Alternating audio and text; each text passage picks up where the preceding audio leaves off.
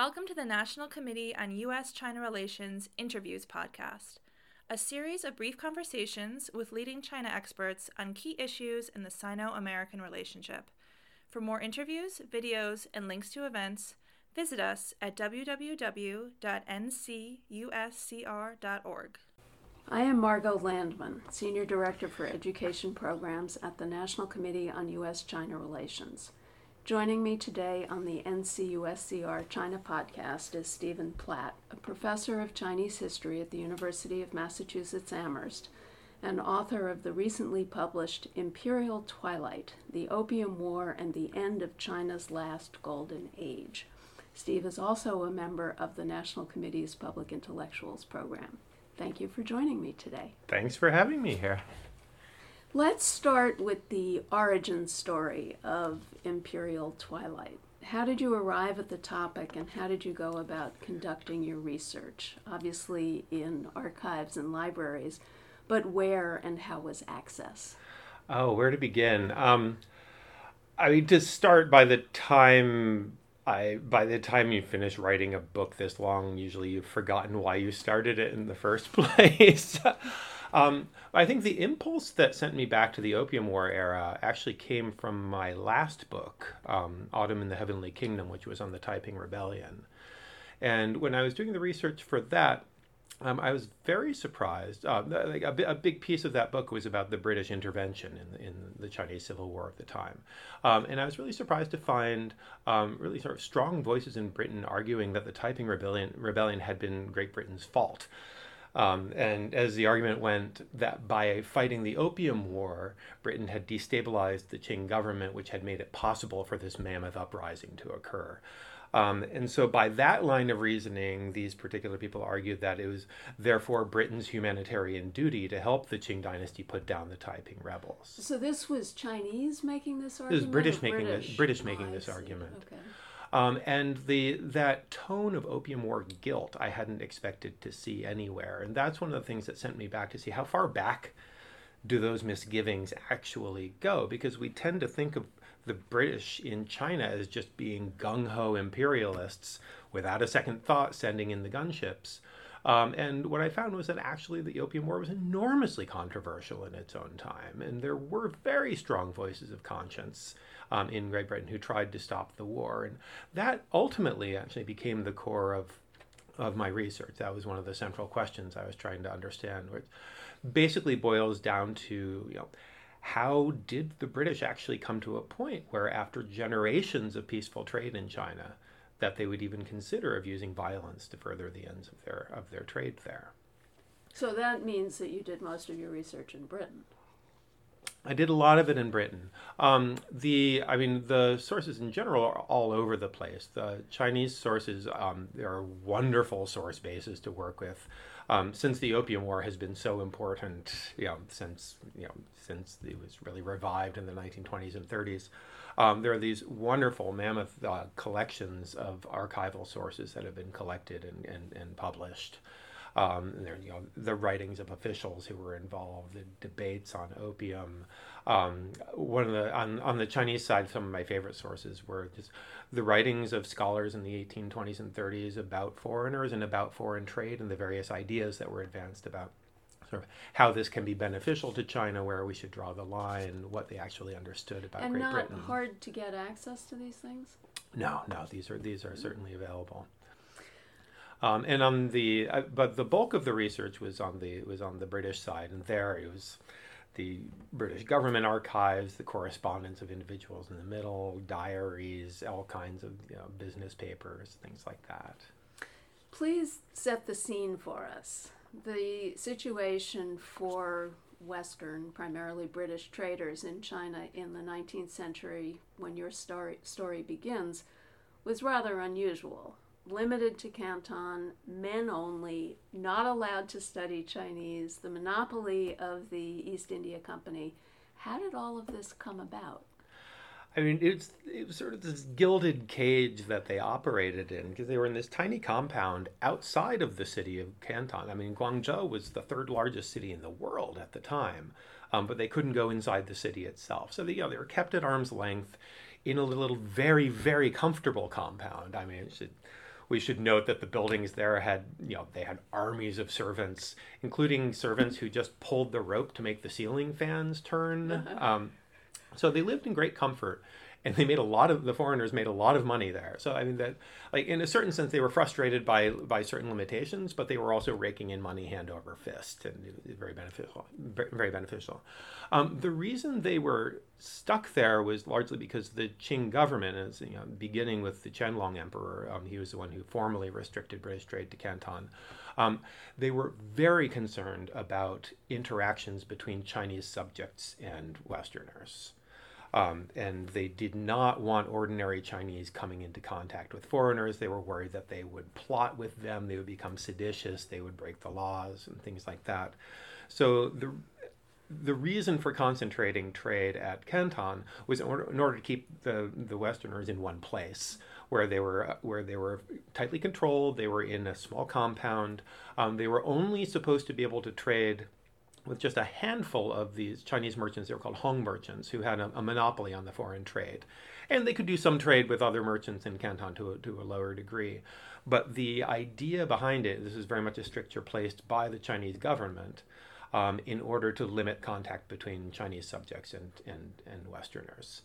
And a lot of this book has to do with all of the different ways that the British found, various British individuals tried to get around this and get beyond it, and how they tried to learn the language or sneak into the country or get themselves up the coast. Or through Tibet.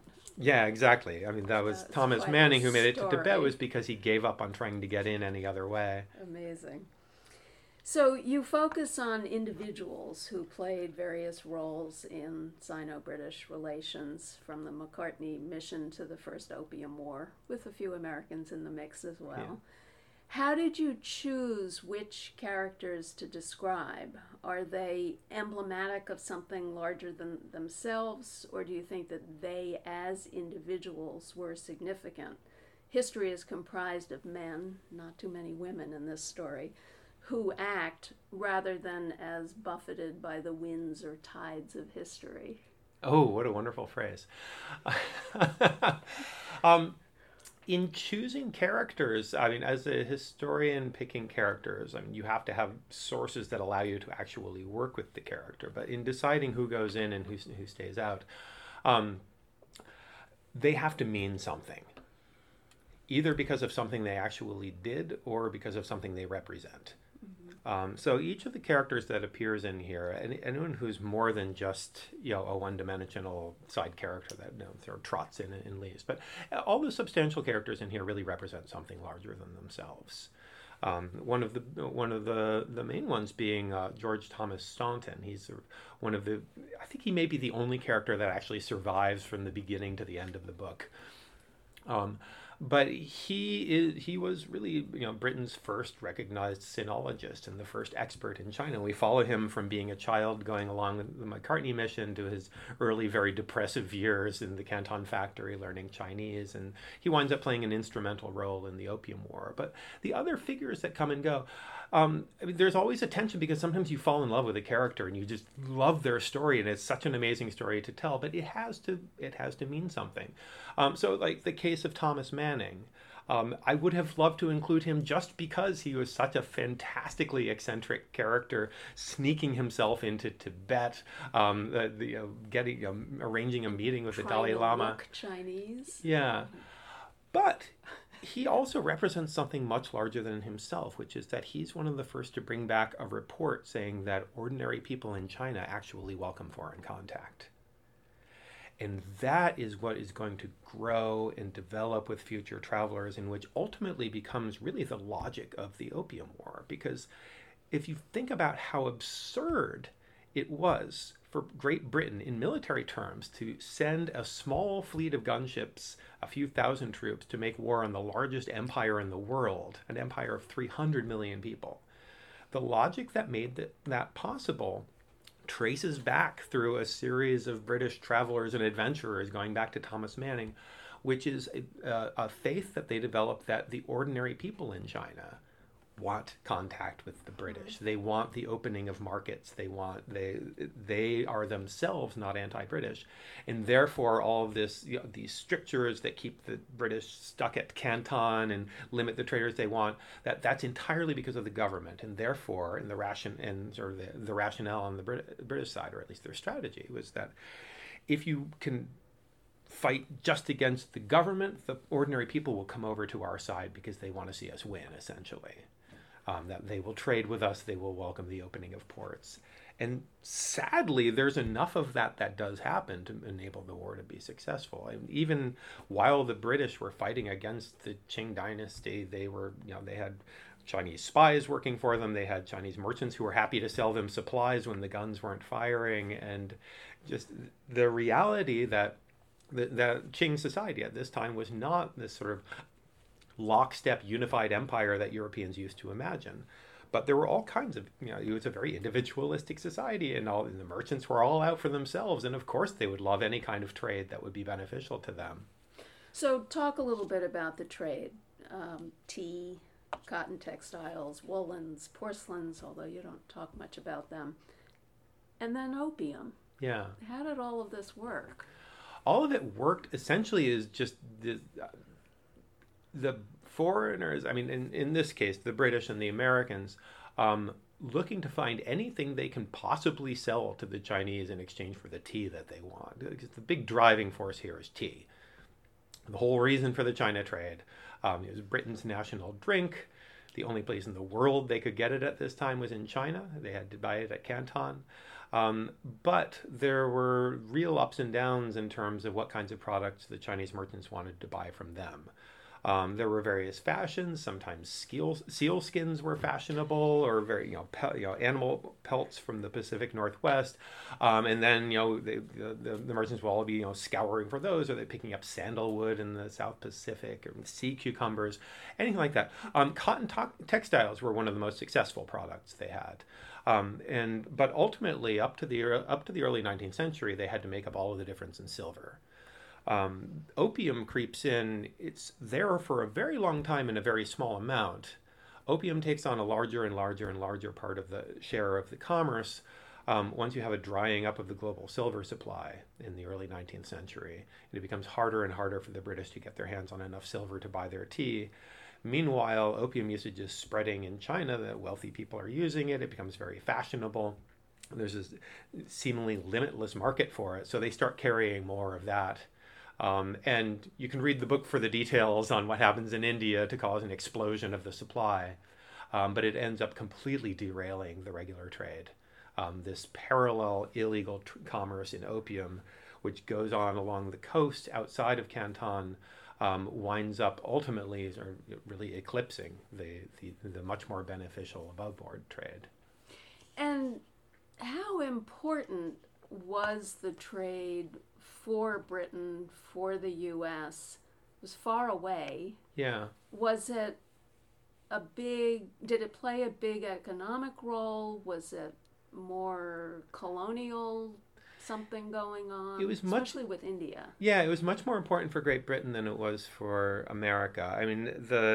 For the U.S., China never really amounted to more than about 5% of U.S. foreign trade in this period. So the individual merchant families in America that were involved got fantastically rich, but there weren't very many of them.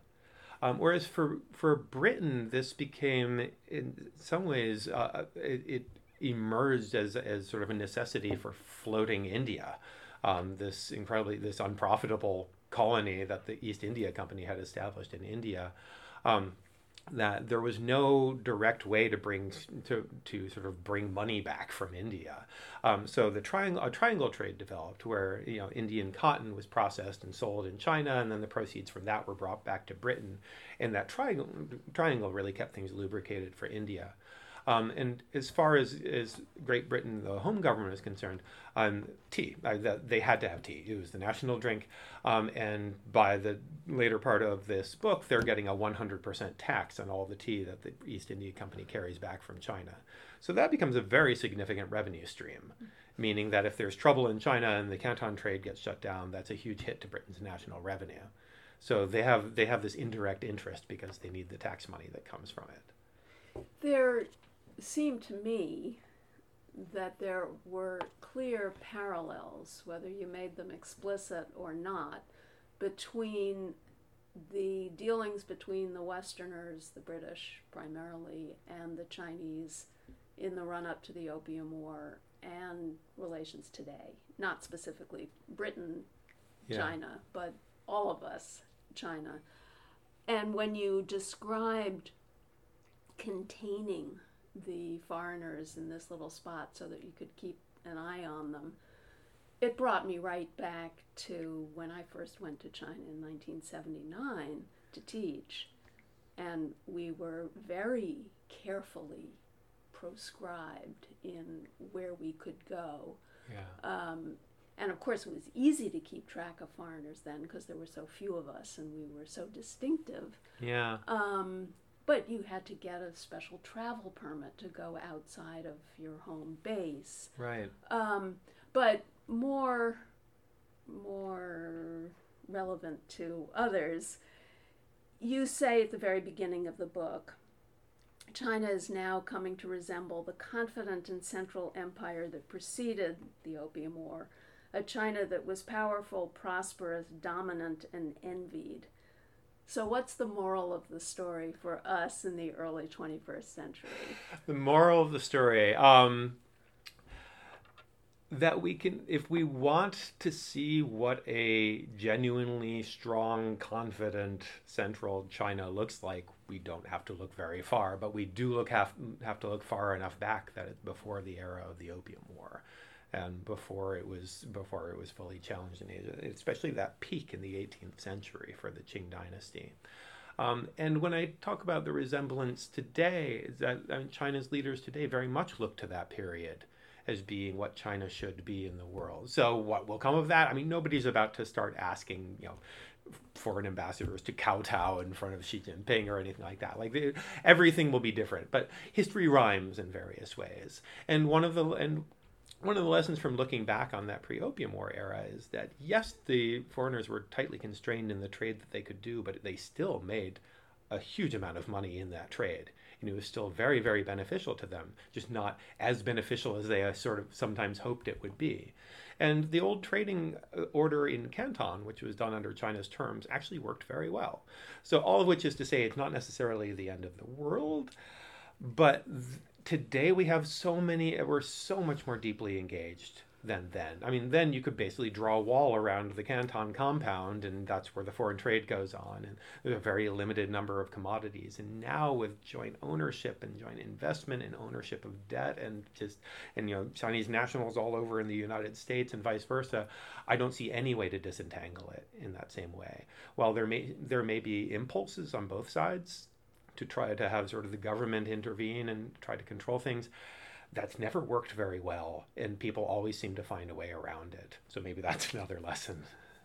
And I think it's worth adding that you did not see the war itself as inevitable. Absolutely not. This is what was so shocking about the war, that, I mean, time and time again, British traders would get themselves into some sort of a pickle at Canton, and they would write some incensed petition back to the House of Commons begging for a war fleet, writing to the foreign minister.